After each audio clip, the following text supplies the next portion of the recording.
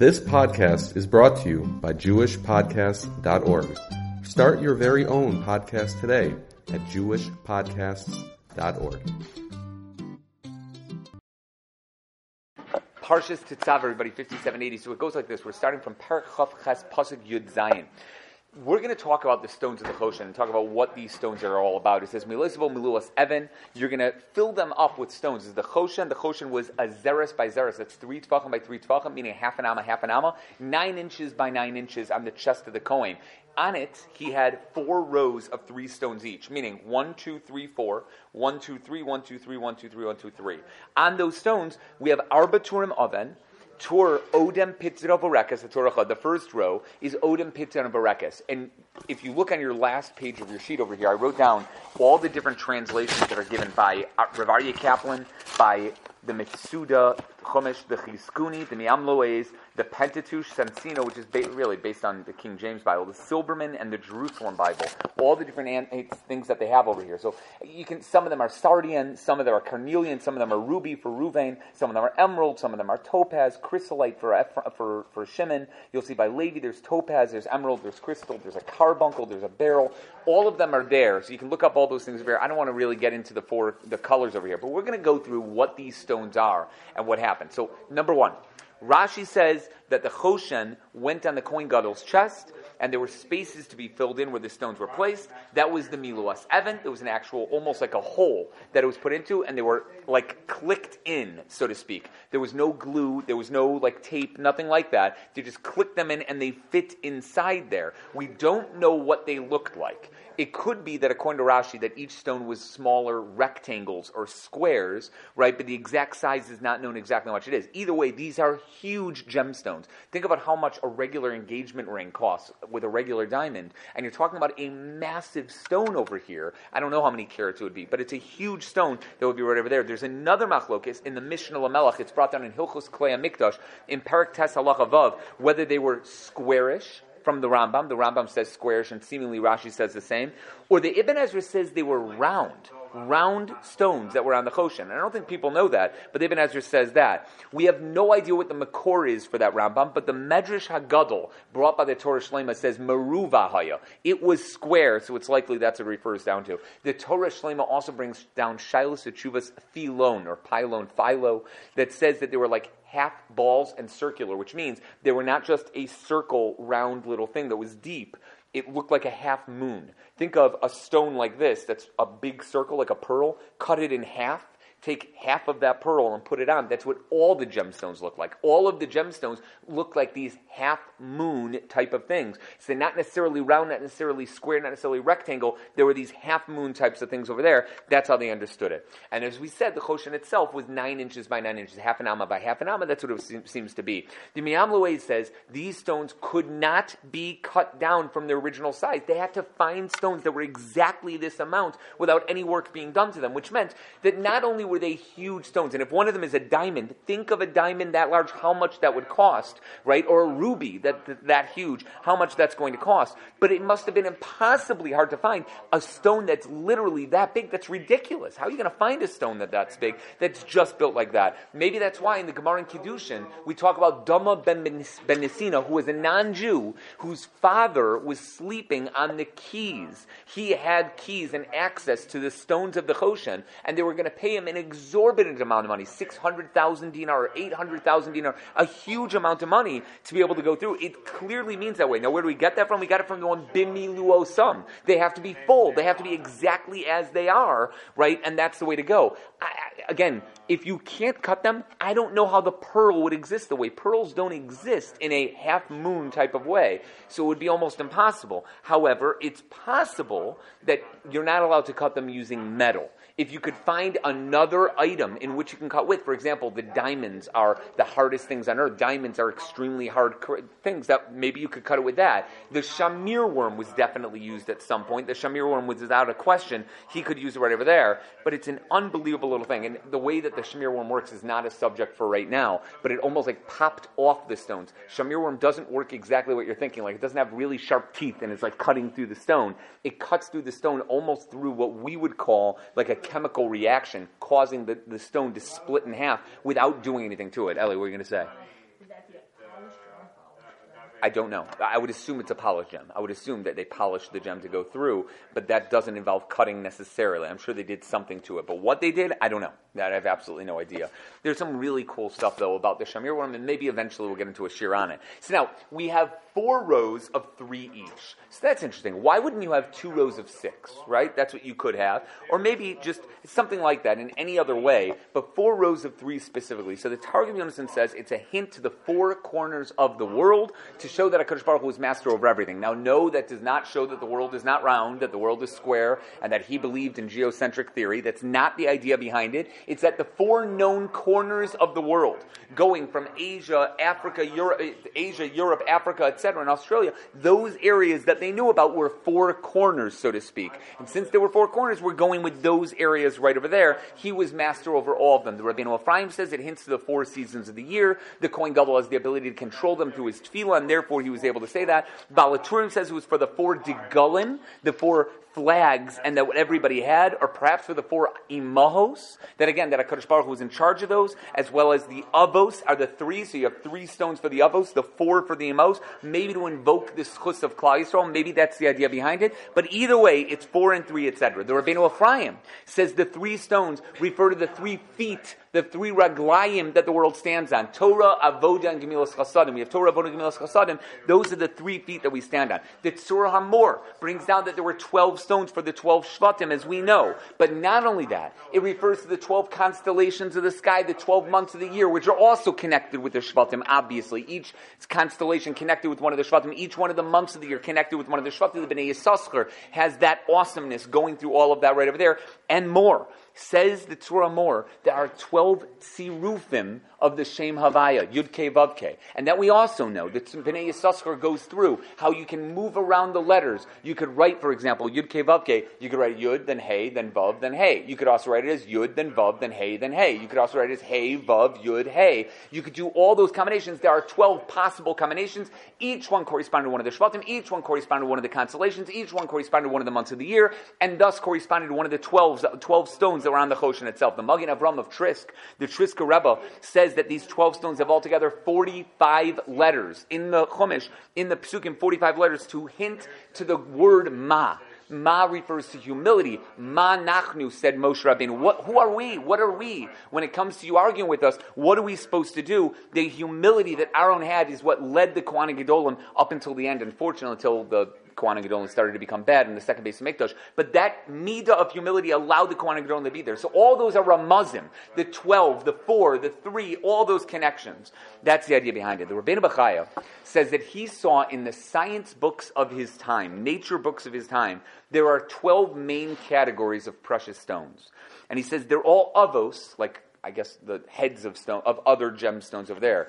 Now today, if you look in the back on the 5th page, I do have a list of a bunch of main heads of gemstones. However, scientists call it 130 different categories, main categories, and then there are artificial or synthetic materials. For example, like agate, beryl, crystal beryl, corundum, right, diamond, feldspar, garnet, jade, jasper, onyx, peridot, pyrite, quartz, topaz, turquoise, tourmaline, zeolite, and zircon. Some of the stones that you've heard of, right, are inside there. For example, a corundum includes a ruby and a sapphire, right? And all these other ones you might have heard of, tiger's eye or smoky quartz or citrine or amethyst. Those are all types of quartzes.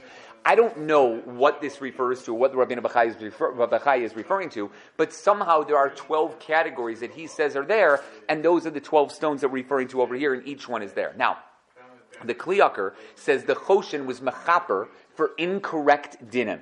What was it called? The Choshen Mishpat, right? The Shulchan Aruch, or really the Tur, the Baal HaTurim, when he wrote his Sefer, made the 4 different categories. He wrote Orach Chaim, Yoredea, Even HaEzer, and Choshen Mishpat. Choshen Mishpat goes into the judgments that one has to do, like stuff between Bein Adam L'Chavero and all the issues that deal Bein Adam L'Chavero. That's what Choshen Mishpat is. The Choshen Mishpat was thus named because it was mechaper for improper dinim. If somebody judged improperly, this is the kapara. By the Kohen Gadol wearing this, it's mechaper. The same way that the ksones was mechaper for murder. The mechnasayim, the little pants, the almost like boxers that he wore, was mechaper for gili arayis. That sits for azus metzach, for brazenness. Each one had its own kapara. Says the Kli Yakar, this was for incorrect dinim, and therefore there are ramazim here how judges should judge cases. For example, each row had 3 stones for 3 judges that need to be there for every case. So you need 3. 1 and 2 could work. The Gemara and Sanhedrin in the first parak talk about that one person could judge or 2 people could judge b'diavad. But you should have 3 judges to end up having a majority in order to judge any case.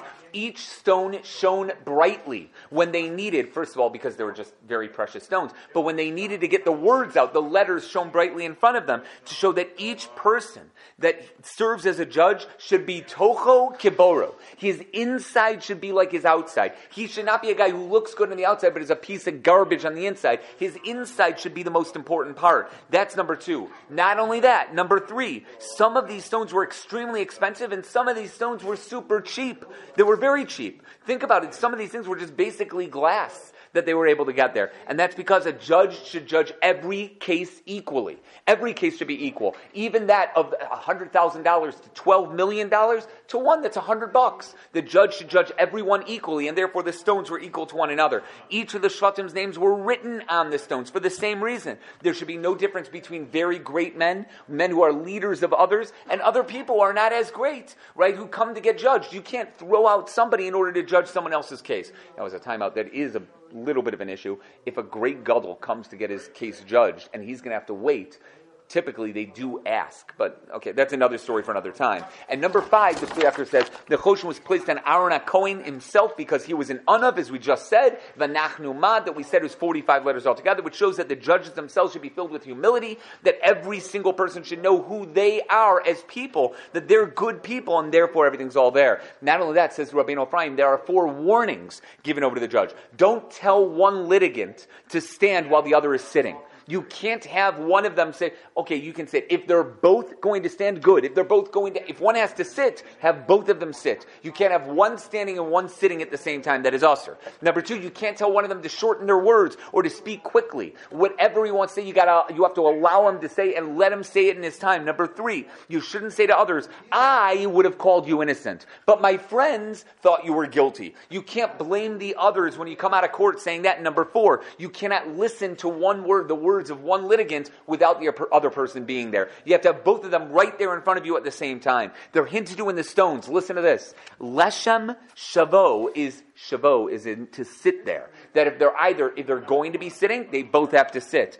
The second through yashpe. Yashpe is he has to have yesh po, peh. He has to have a mouth. You have to allow him to speak. Let him say what he's going to say. The third in ba'ach lama. Ach lama. Why would my brother do that? So to speak, I can't believe my brother said you're guilty. I would have said you're innocent. And finally, the fourth from sapir. You have to let them talk together. Sipur together. So those are hinted to in the stones themselves. I'm sure that if we went through the Rabbeinu Ephraim, maybe the Rabbeinu Ephraim himself would have other answers for the other stones, other halachos. But these 4 I found in the Rabbeinu Ephraim. They make a lot of sense. The Malbim says there is a machlokes how they went. Now, the Pashup shot is what everybody sees and what everybody goes through is what everybody's used to, right? You see Ruvain, Shimon, Levi, and then Yehuda, Yisachar, Zvulun, Dan, Naphtali, Gad, Asher, Yosef, Binyamin. Those are the 12 that everybody knows about, and that's the obvious one. The problem is that's not Rashi. That's the Rambam. The Rambam holds that it went Leah's kids first, then the Bnei Shvachos, and then Yosef and Binyamin at the very end. That's the Rambam's view, and he says that straight out. That's definitely Rambam. The Rabbeinu Bechaya seemed to say that as well. The Yisachar and Zvulun follow Yehuda, and Targum Yerushalmi goes with that as well. But Rashi says it's Keseder Toldosam, which means how they were born, which means it's Reuven, Shimon, Levi, Yehuda, Dan, Naphtali, Gad, Asher, Yisachar, Zvulun, Yosef, Binyamin.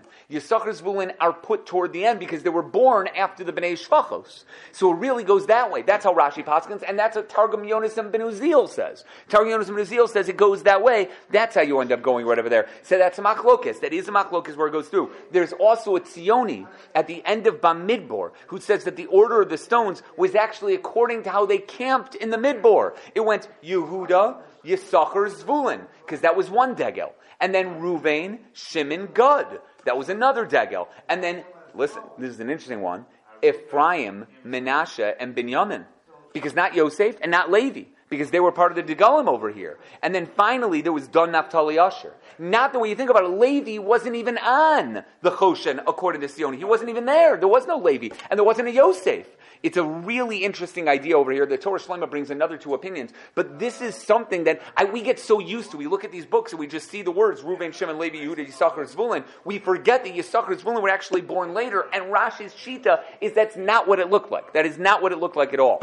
There are amazing Ramazim aside from the numbers in these stones. The Rabbeinu Ephraim says Odom is spelled without a vav, as in the word Adam, because it refers to great tzaddikim in the world. In the word Pitida, the Tess has a crown above it, which is usually made of 3 lines. But in this test, in the pasuk, it's got 4 lines. Everybody knows Shatnaz gates, right? Shin, Ayin, Tes, Nun, Zayin, Gimel, Tzadi, in the Torah have a crown on top of it. There's a little 3-pronged crown around those letters, Shatnaz gates. This test should have 3 crowns. It's got 4. And the reason why it is 4 is because 4 times a test. What's the gematria of a test? 9. 4 times 9 is? 36. For the 36 tzaddikim. And that's what the Pitita represents. There's Adam, Pitita. There are 36 Adams in the world. 36 great tzaddikim will keep the world running. That's one thing the Rabbeinu Ephraim says. The word Yahalom is spelled without a vav. It's the same letters as the word Mila. Because getting a bris Mila is as if you're part of the Urim Tumim. It's almost as if you get to carry the Urim Tumim. Obviously, it's only for Kohanim Gedolim, but it's as if there's a schus that you get by doing such a thing. The Yalkut Ruveni number 43 says the 3 stones in the 3rd row, Leshem, Shavo, Achlama, are not in Gan Eden. You hear this? Yalkut Ruveni says they're not in Gan Eden. Because Dun, which is one of those letters, is called a Nachash by Yaakov Avinu, and Hashem does not allow for liars to appear before him. Unbelievable. Unbelievable. Those 3 stones that are on the Choshen are not allowed in Gan Eden because of Dun. Because of Shevet Dun being on those, and he's only on one of the stones, and yet still he's not mentioned. It's crazy. And then the Meshech Chochmah points out that the 3rd stone in each pasuk is above. If you want to look back in the pasuk that you have on your first page, it says, Odem, Pitita, Uvarekas. 2nd pasuk, Nofech, Sapir, V'Yahalom. It says, Leshem, Shavo, Ve'achlama. In the 4th row, nobody would notice this. You get this? Nobody notices this. The 4th row, it says, Tarshish, V'Shoham, V'Yashpeh. I didn't even put it in when I wrote it inside. If you look at my thing, I made a mistake. I didn't even notice it when I was writing it down. I just assumed it was all the same. Says the Meshech Chochmah that the one with the Shoham is a vav right there. Maybe because it's the word before it is Tarshish. And then it says Shoham. Guys, all of you have used an art scroll sitter at least once, right? Throughout Shema, what does art scroll do when it comes to same letters? Va'avatem mehera. What do? They put a little line there, or a little line like that, so that you don't read it together, because Shema is a deoraisa, so reading it, you have to read it properly. So you say, Va'avatem, stop, Mehera, right? You do something like that. All those words are like that. It could be that in order to read it correctly, you read Tarshish, stop, Shoham. In order to make that differentiation, we wrote Avav, Tarshish, Vishoham. It's interesting that would be written that way. But the Meshech Chochmah suggests maybe it's like that. But he says another one. He says, how does Rashi know, back in Parshas Vayeshev, that Yosef HaTzadik was hanging out with the Bnei Shpachos? That he was besties with the Bnei Shpachos? How do you know that? Where do you get that from? So it says, as Bnei Bilhav, as Bnei Zilpah, Nish Aviv, etc. Says, it's possible, says the Meshech Chochmah, it's from over here. This Shoham, the Shoham with the Vav, is connected to the one before it. Who's the one before it? According to the Rambam, it's the Bnei Shvachos. So he's connected with them. Otherwise, it wouldn't be there. Says the Vav. The Vav is showing that he was mamish together with them. That is an absolute crazy pshat, but at least that's another reason why there could be a Vav there. Usher's stone is a Tarshish. This is the name of one of the officers of Achashverosh, who is used by the Gemara in Megillah Yud Beis Mabeis as a line that the Malachim said to HaKadosh Baruch Hu destroyed the Persians. Had they been destroyed in proper Bigdei Kuna in front of you, had they served, in proper Bigdei Kuna in front of you, maybe then they should be kept. But they haven't. They didn't use the Tarshish, says the Malachim. Why should they go ahead and live? their complaint was the following, says the Meshech Chochmah. Usher had many beautiful daughters who married into the kingdom. They were raised properly and they were raised beautifully to end up marrying the kings. The non-Jews, on the other hand, what did they do at their party? They had their women dance without clothing on, like Vashti, through their parties that everyone could see them to show off their beauty to others. That's the difference. The way that Achashverosh treated his wives, and the Malachim were catching up on that. The Kohanim Gedolim married Bnei Asher, Benos Asher, which was the Tarshish. While these people, look what they're doing with their daughters and what they're doing. That's the difference between the Jews and the non-Jews. Why are you allowing the non-Jews to rule over the Jews? That was the complaint that the Malachim had against them. Okay, and now we get into a little bit of a different one. The Baal HaTurim says, even though we don't really know which Shevet gets which stone, it is interesting. The gematria of Yashpeh, Yud Shin Pei He, is the same, aside from one. It's off by one, from Binyamin ben Yaakov, 395 and 396. To tell us that he was last, he was the one who had a mouth and didn't say anything. What did he have a mouth about? He knew what happened to Yosef. How did he know? Maybe he had Ruach HaKodesh. Maybe the Shvatim told him. Maybe he overheard them. But he never said a thing. He never said one word. According to the Chidah, Yosef Atzadik said to him when they were at the party, he turned to Binyamin and said, I am Yosef. Don't tell the Shvatim. I'm going to put this cup in your bag so that I can get you back, so I can get Yaakov Avinu back. And he didn't say anything. He was a yesh po, he had him out, but he didn't use it. He never used it whatsoever. The Chassam Sofer says in Drashos, that was the schus for Binyamin to have Mordechai. Mordechai was a tznuah, and Binyamin was a tznuah.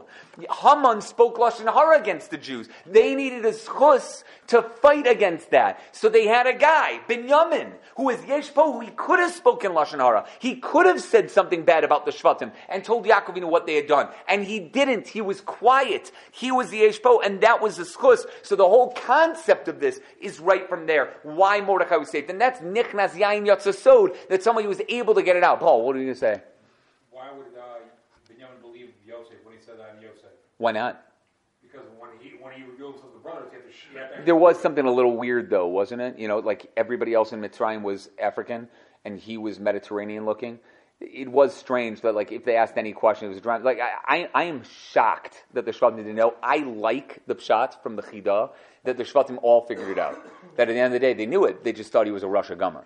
But they all figured it out. And yes, you have answers. The Ramban says he had a mask on. Others say that he was hiding from them the whole time. He wouldn't look at them. They wouldn't look at him. There are answers. There are definitely answers. But I 100% like the shot a lot better. The Shvatim knew who it was, and they were just like, he's a Russia. We don't want to deal with him. Yosef's dead, says Yehuda. Yehuda already said before, Achi Veinenu. We don't know where his brother is. But now he's saying he's dead because he's a Russia. We don't like him anymore. So I hear you. I would go with why not. Like if Binyamin was offered that, I would say 100%.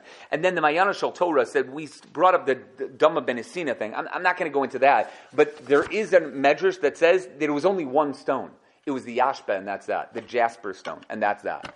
Okay, now I have one of the greatest Rabbeinu Bachayas of all time. I'm going to add to it using the Miyam Loez and the Medrash Talpios. This Rabbeinu Bachaya is so long and so awesome. He goes through every stone of all the Shvatim and tells you all about the stone. And adding to that, the Miyam Loez brings a couple stories to go with it. The Medrash Talpios says a couple other things. Now, this is a tour that I've actually given before in the Field Museum in Chicago, the Field Museum here. I did it once for Skokie Yeshiva guys, for the base Medrash guys, and once for somebody else. I don't usually do it in the Field Museum. Field Museum is a little hard to do it in.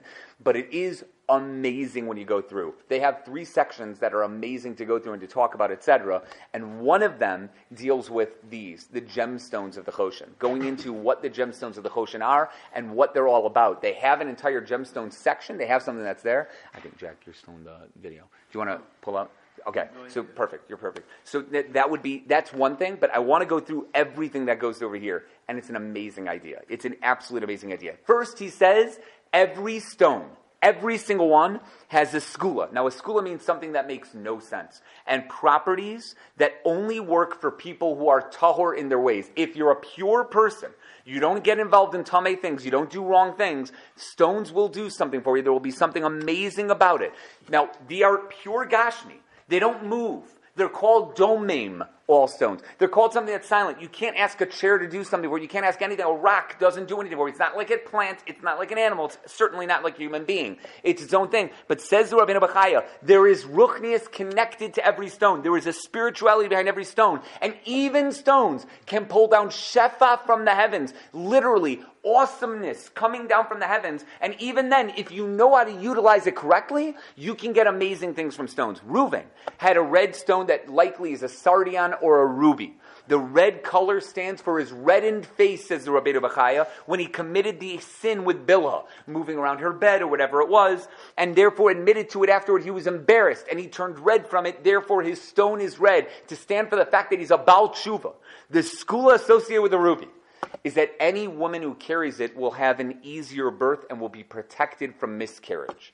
This is something, there are people that have ruby gemachs, that if a woman is known for having a hard time giving birth, or a first time where she's giving birth, they will go to this ruby gemach, and they'll get a ruby and wear it during her 9th month to make it an easier childbirth and an easier pregnancy. Similar to the dudayim that Reuven found in the field that he gave to his mother, who she eventually gave to Rachel, that helped her give birth to Yosef at Tzaddik, so too, Reuven was able to do such a good thing. You should grind down the ruby, fill it in, put it into drinks or food, and eat it. It will help with some type of digestion, especially when a woman is going to give birth. Is that amazing? Absolutely amazing. Most women, when they're giving birth toward the end, have an issue of going to the washroom. It's hard for them, difficult for them to go to the washroom. This is a skula that will help for that. But it's an amazing skula that it's not used very often. Shimon had a green stone, maybe an emerald, which shone very bright. That's because Shimon's child, Zimri ben Salu, would eventually sin with the women at Shittim, with Cosby, etc., and he turned green, because Arias turns your face green. When a person does something wrong, when it comes to Arias, that's what happens over here. Siman la'avera hadrokan. The siman that someone's done in Avera is hadrokan. There's a way of seeing it spiritually in the person's face, and it's hinted to over here. This stone has a skula, says the Rabbeinu Bechaya, that if you have it on you, it will cool you down. If you're in the mood for Arias, it will cool you down and stop you from having taibadika thoughts. It'll knock down your Yetzer Hara. The Miyam Lois brought a story, which he says there was an officer who wanted to see if his wife was faithful to him when he was going out of town. So he made her wear an emerald. And when he came back, he said, do not take off this emerald for the next month while I'm gone. He came back and he found that the emerald was cracked. And he realized that was the reason why. It's not much empirical evidence, but that's why it happened. Shimon, he says the Miyam Lois, is the opposite. He was so far from Znus. There were few people during that one time in Shittim, but otherwise, Shimon was so far away from Znus, he was able to hold this gemstone and it would never crack. The emerald will not do anything for you. That's number 2. Our second one with the green stone, which is probably an emerald. Levi maybe had a carbuncle. Now, I will forewarn you. If you're going to look up the word carbuncle on Google, C-A-R-B-U-N-C-L-E, don't look it up, because carbuncle means a sore on a person's body that is absolutely disgusting looking, okay? It is also a type of stone. So if you want to look it up, you look it up gemstone, carbuncle, or don't go online ever because it's usher. It's one of those two, okay? So just be careful with it, because when I first saw it in Rav Aryeh Kaplan's Living Torah, I saw the word carbuncle. I'm like, what is a carbuncle? So I went on a safe Google search, and I went on carbuncle, and I saw probably something that would make most people throw up. But I've got an iron cast stomach, so it didn't cause me any problems. But it is the most disgusting thing you've ever seen before in your life, unless you're a doctor and you deal with skin diseases, and then it's not. But that Levi had this stone, which was a type of carbuncle, which is similar to the stone that Noach had on the Teva. We talked about this, what the Tzohar was in years past. Whether the Tzohar was an iridescent type of stone that gave off its own light. We don't know of any stone that gives off its own light. They all refract or reflect light, but they don't give off any light on their own. We don't have things like that. There are animals that do that, but there are no stones that we know of that has this. This is what Levi had. Since Levi lit up the world with his Torah learning, and Moshe's face lit up his whole house, and he's from Shevet Levi, so too this stone allows someone who has it to become wiser. It allows your eyes to be lit up when you have it. If you grind it up and you put it into food, you will end up becoming smarter. A great idea for somebody who's taking the SATs or the ACTs. Take it right before you take those tests, and you will become wiser from having a little bit of this carbuncle over here. Now, what exactly it is, I don't know. So that's a little bit of a problem. But that's number 3. Number 4, Yehuda also had a greenish stone, but it was more like a sea green, sea blue, right? That type of idea, because Yehuda made a mistake with Znus, with Tamar. And therefore, since he admitted to it, he took away from that, but nonetheless, it was something like that. That was Yehuda. The skula behind the stone is that someone who has it will chase away all of his enemies. That's why it's called nofech. It turns everybody else around, and Yehuda would be fighting very many wars in the future. He would need the strength of this stone, so he had the nofech. He had this type of stone that somehow was able to go through. And again, I don't know how to translate it. The best way that I can get it down over here is that it was either a carbuncle, an emerald, or turquoise. One of those 3 right over there. Okay, then that's Yehuda. Number 4, are we up to 4 or 5? 5. Number 5 is Yisachar. Yisachar had a sky blue stone. Again, he's going with the Rambam, as I mentioned before. Rashi argues with this. Sky blue stone of sapphire, which was given him because he was a brilliant man who sat and learned Torah all day. We know, guys, that the luchos were on sapphire stone, on sapphire, luchos sapirion. They were made on sapphire, and they looked like the appearance of the sky in its brilliant blue, which is what the Kisei HaKavod is supposed to refer to. It's the color of humility, which is extremely necessary for learning Torah. This stone is great for the eyes. It brings your eyesight back when you pass it before your eyes, which is important for anybody who's reading all day long, right? If they're reading in bad light, you need something. That's what you're going to have. And the Torah is also called Me'iras Einayim for that reason. It helps for all injuries and hurts, any type of swelling that you might have in your body. It heals the body as well. You take a sapphire stone and you put it over that area, it's supposed to help. The Miyam Loez says it also keeps people far away from arguments and brings about peace, which is also really good for somebody learning Torah as a chavrusa, who starts fighting with his chavrusa over something and then is able to make peace with them afterward. Zvulun had a pearl or a diamond, which is entirely white, a symbol of wealth and riches that it would be zocha to in life, because that's what Zvulun did. This stone has a skula that you will be successful in business, as well as the ability to sleep, which is very important for a guy who's at sea all the time like Zvulun, or a businessman who always has these things on his head of all the riches that he's involved with, what he has to do. Miyam Loez adds, if it's a pearl, then it's round, because the world is round. And unfortunately, if you've looked at the volatile stock market over the last week, you can go up 1,200 points one day, 1,000 points the next, 1,100, and then another 1,000. It will keep going up and down. That's the definition of the round stone that goes over and over and over again. Today you might be wealthy. Who knows what's going to be? If it was a diamond, the Sefer told Yitzchak in our parsha says, diamonds hold back a baby from giving birth. A woman from giving birth to a baby. If a woman has a diamond on her, she will have a difficult childbirth. I have not seen that before. I just found it this year. Doctors, therefore, he says, should remove any diamond rings from a woman's hand before she gives birth. And if she does, even though she has a diamond on her hand, check if it's a cubic zirconia. She might want to ask questions. But that's amazing, isn't it? The diamonds have, so it's rubies that help and diamonds that prevent, some that hurt, I guess.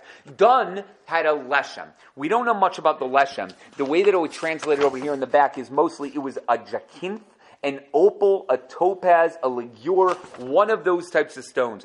This leshem has an image inside of it. When you look at it, it has an upside-down man. I've tried it on many different stones. I have no idea what it refers to. I haven't seen a stone that looks like this with the upside-down man inside it, with the clarity of the stone. The reason why is because Shevet Dun turned around the world by worshiping Pesel Micha. They turned everything around, and therefore it's that. Their name of the city that they took over when they moved. If you look at all maps, you'll see that Dun is on the bottom left-hand side, right by Yehuda, on all maps when it goes through the Shvatim. And then Dun is also on the top right-hand side. Why is Dun there? Because Dun, in the middle, it's toward the end of Shoftim. They left because they needed more land. They went all the way up north, and they found this city called called Leshem. It's also called Laish in the Psukim. Leshem and Laish, Divrei Yom and Shoftim have it a little bit different. They went in that area. Leshem is because of their stone. The Mi'amloi says, because Dun fought in war and constantly was looking up to the heavens, always looking up to the heavens, he was given the gemstone with the upside down human being, meaning looking up the whole time. If the human being is there, he's always looking up, so to speak. I guess not down, but looking up in that way.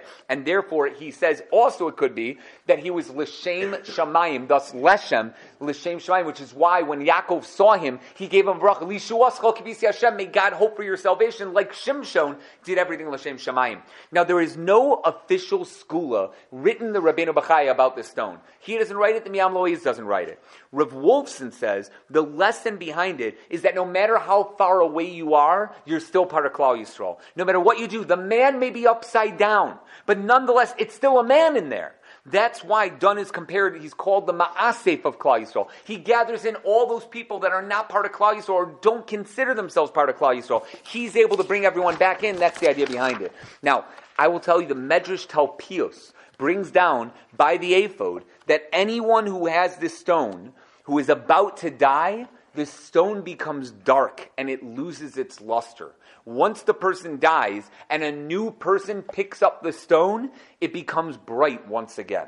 Amazing, right? Absolutely amazing. That's what it says. It strengthens those with weak hearts and removes worry and causes you to be happy again. Again, I don't know what it is. It's got to be a stone with a little person of a man inside there, and I couldn't find it. But again, how much research am I really doing? I'm not a gemologist. The Naphtali, did you know there was a word like that? Probably figured it out. Do you know what it means? Gemologist? You could probably figure it out. The study of gems. Very good, guys. I'm very proud of all of you. Now, Naphtali had a turquoise stone called Shavo, which is often carried by, he says, horse riders, because it keeps your sense of balance and allows you to ride horses without fear of falling. Isn't that interesting? That's what he says. Naphtali's name means to be attached. Naphtuli niftalti, that I'm attached to something. So it makes sense that having this stone will be a property that allows you to be attached to your horse. So I guess Naphtali was a big horse rider. You know what's interesting about that? What do you guys know about Naphtali? He's the fast guy. Why would he want a horse? He's like the guy who doesn't need the horse. Isn't that interesting? So I thought about that when I was going through, but hold on. So then I found the Mi'am Lois says that Naphtali was willing to run to do mitzvos instead of riding to do an animal. So meaning, when he ran to go get the Shtar Mechir of Aras Machpelah, he ran to do it so he could do a mitzvah on his feet. But he was an expert rider. He would only run when running to do a mitzvah, and that's that. He was willing to go himself. Otherwise, he always went down. Medrash Talpios adds that this stone also cools down a person's body, I guess because he's running all the time, or always doing something, cools down his body and it helps him sleep well. It helps a person's heart. It protects him during times of plague or changing weather. I could use that with my allergies. It should be worn around the neck, right on the heart, touching the flesh, he says, this turquoise stone that's called Shavo. Yeah, Mati, what were you going to say? I was saying, couldn't you maybe think of it the other way? Yeah. Where you say, he was fast, so what do you need a horse for? So I was saying, well, maybe we know he was fast because he rode on horses. That's interesting. It's not how Ramosha learns it. Ramosha has that famous tshuva about why magic is usher, etc., going into whether, you can hire a magician, whatever, and he says, can we blame a person for being really good at something? Like, for example, did anybody think that Shimshon was doing magic because he was super strong? Did anybody think that Naphtali was doing magic because he was super fast? No, because it's humanly possible. So why should we blame somebody for being so good? But that's a good shot. That's a good shot. Maybe he was fast because of the horse. It just seems interesting. It seems interesting that he was the best horse rider. So he was standing there, standing on the horse, just walking as the horse was riding. It would be cool. All right, Gud had a type of crystal or calf's eye called achlama. This is a stone which is abundantly common, he says, and everyone recognizes for what it is. So to Gud, the Sheva will be well known for who he is. He's the guy who fights in wars and knocks guys' arms off and heads off. He was the guy who was able to do it. The skula of this stone is to take away any fear. If you have nightmares at night, look at the word achlama as in chalom, you will have no worries. No worries. If you wear it on your finger as a ring, it will make you see good dreams all the time. This achlama type of ring. Rav Aryeh Kaplan says the violet or purple stone that's known as achlama that this was used as was thought by the ancients to be an antidote for drunkenness. Very good for upcoming Purim, right? You have this for drunkenness and turns yellow on the edges when lighted up. I'd like to see what it is, but again, it might be a calf's eye. It might be a type of amethyst. And amethyst is, again, one of the categories of stones. It could be like that. We have Usher. Usher had an oily-looking stone that was called Tarshish. Some say it was a deep blue, which has a skula that allows those to have it to better digest their food, especially if you grind it up and you put it in your food. We talked about that before with the rubies. That allows a person to look healthy and be healthy, which is something that Shevet Usher was known for because of their beautiful daughters. Mi'amloi says he had many olive groves in his land, which he used to process oil for lighting for the Beis HaMikdash, and for that he was well rewarded. The Medrash Talpiot says it's good for your breathing and your gallbladder, he says. He says it's interesting, it keeps demons away from you. That's how the Medrash Talpiot adds on to the Rabbeinu Bachaya. He says it makes you a successful businessman and wise in the ways of the world. All of that is the Tarshish over there. Yosef had a black onyx stone, which is known for helping people find favor in the eyes of others. Shoham is the same letters as Hashem. Both Hashem and Hashem, you'll have a good name among other people. Someone who wears or has this stone when speaking to the king will find himself very successful. His voice will be heard. Right? That's what he says. Medrash Talpiot says grinding up the stone will heal you from the effects of poison. So you should have this stone and go through. Those who know the Rambam story, the famous Rambam story where he told his students to give him a certain elixir before he had the poison that was given to him by the other guy. If you don't know the story, it's a long story. But either way, regardless, it's likely use the onyx stone to do it. That's what's supposed to help you when it comes to poison. Wearing it on your finger will help you from becoming very sick. And finally, Binyamin had a multicolored jasper, some say it was red, black, and green, whose skula is that it stops bleeding from the mouth or from Nida. The same way that Binyamin held himself back from speaking bad things, Yesh Peh, right, the Yashpeh itself, so too he got this skula to be able to be taken care of. Medrash Talpiot says someone with this stone will never drown. You hear this? He will not have any stomach aches. It heals the eyes and takes away the desire for other things out there. Although some of these things sound amazingly strange, the Rashba talks about it in his Tshuvas in number 413, in his Tshuvas Chelik Aleph. In fact, the Sefer Likutei Chaver Ben Chaim, he's a Talmud of the Chassam Sofer, and this is quoted by the Otzer Plos Torah. He's made that he saw that his Rebbe, this is the Sefer Likutei Chaver Ben Chaim, he saw his Rebbe, the Chassam Sofer, carried a gemstone in his bag that was green. He never asked him about it, he never asked what it was, but he had a gemstone that was green in the bag. Someone said it was a stone in Hungarian that was called a smark. I tried looking it up, I couldn't find it. My German is just not there, and Hungarian is just not there. But if somebody wants to look up in Hungarian if there's a stone called a smark, that was the stone that the Chassam Sofer had himself. There's a Mea Shiloach over here as well, but that's another issue altogether, something else to go into in another year. On your 5th page over here, guys, which we're not going to go to, it goes to a different way of classifying stones. I wrote over here that Ibn Ezra talks about that we don't know which one it is, but these are the main English translations by the Chumashim that are written in English. I would use Art Scroll, but Art Scroll just writes the stone as is, right? Doesn't translate any of them right there. And then it goes through the precious, semi-precious. I took something from Wikipedia over here, as well as the 130 types of minerals. The main ones that you've heard of are right over here. They go through. But there's so much more, everyone. It's just an amazing subject. And something to know, that if you do have something that you might need a stone for, find that stone and figure out what it is and get a bunch of them maybe and put them out there. Mood stones? I don't know. We'll stop with that. Have a good Shabbos, everybody.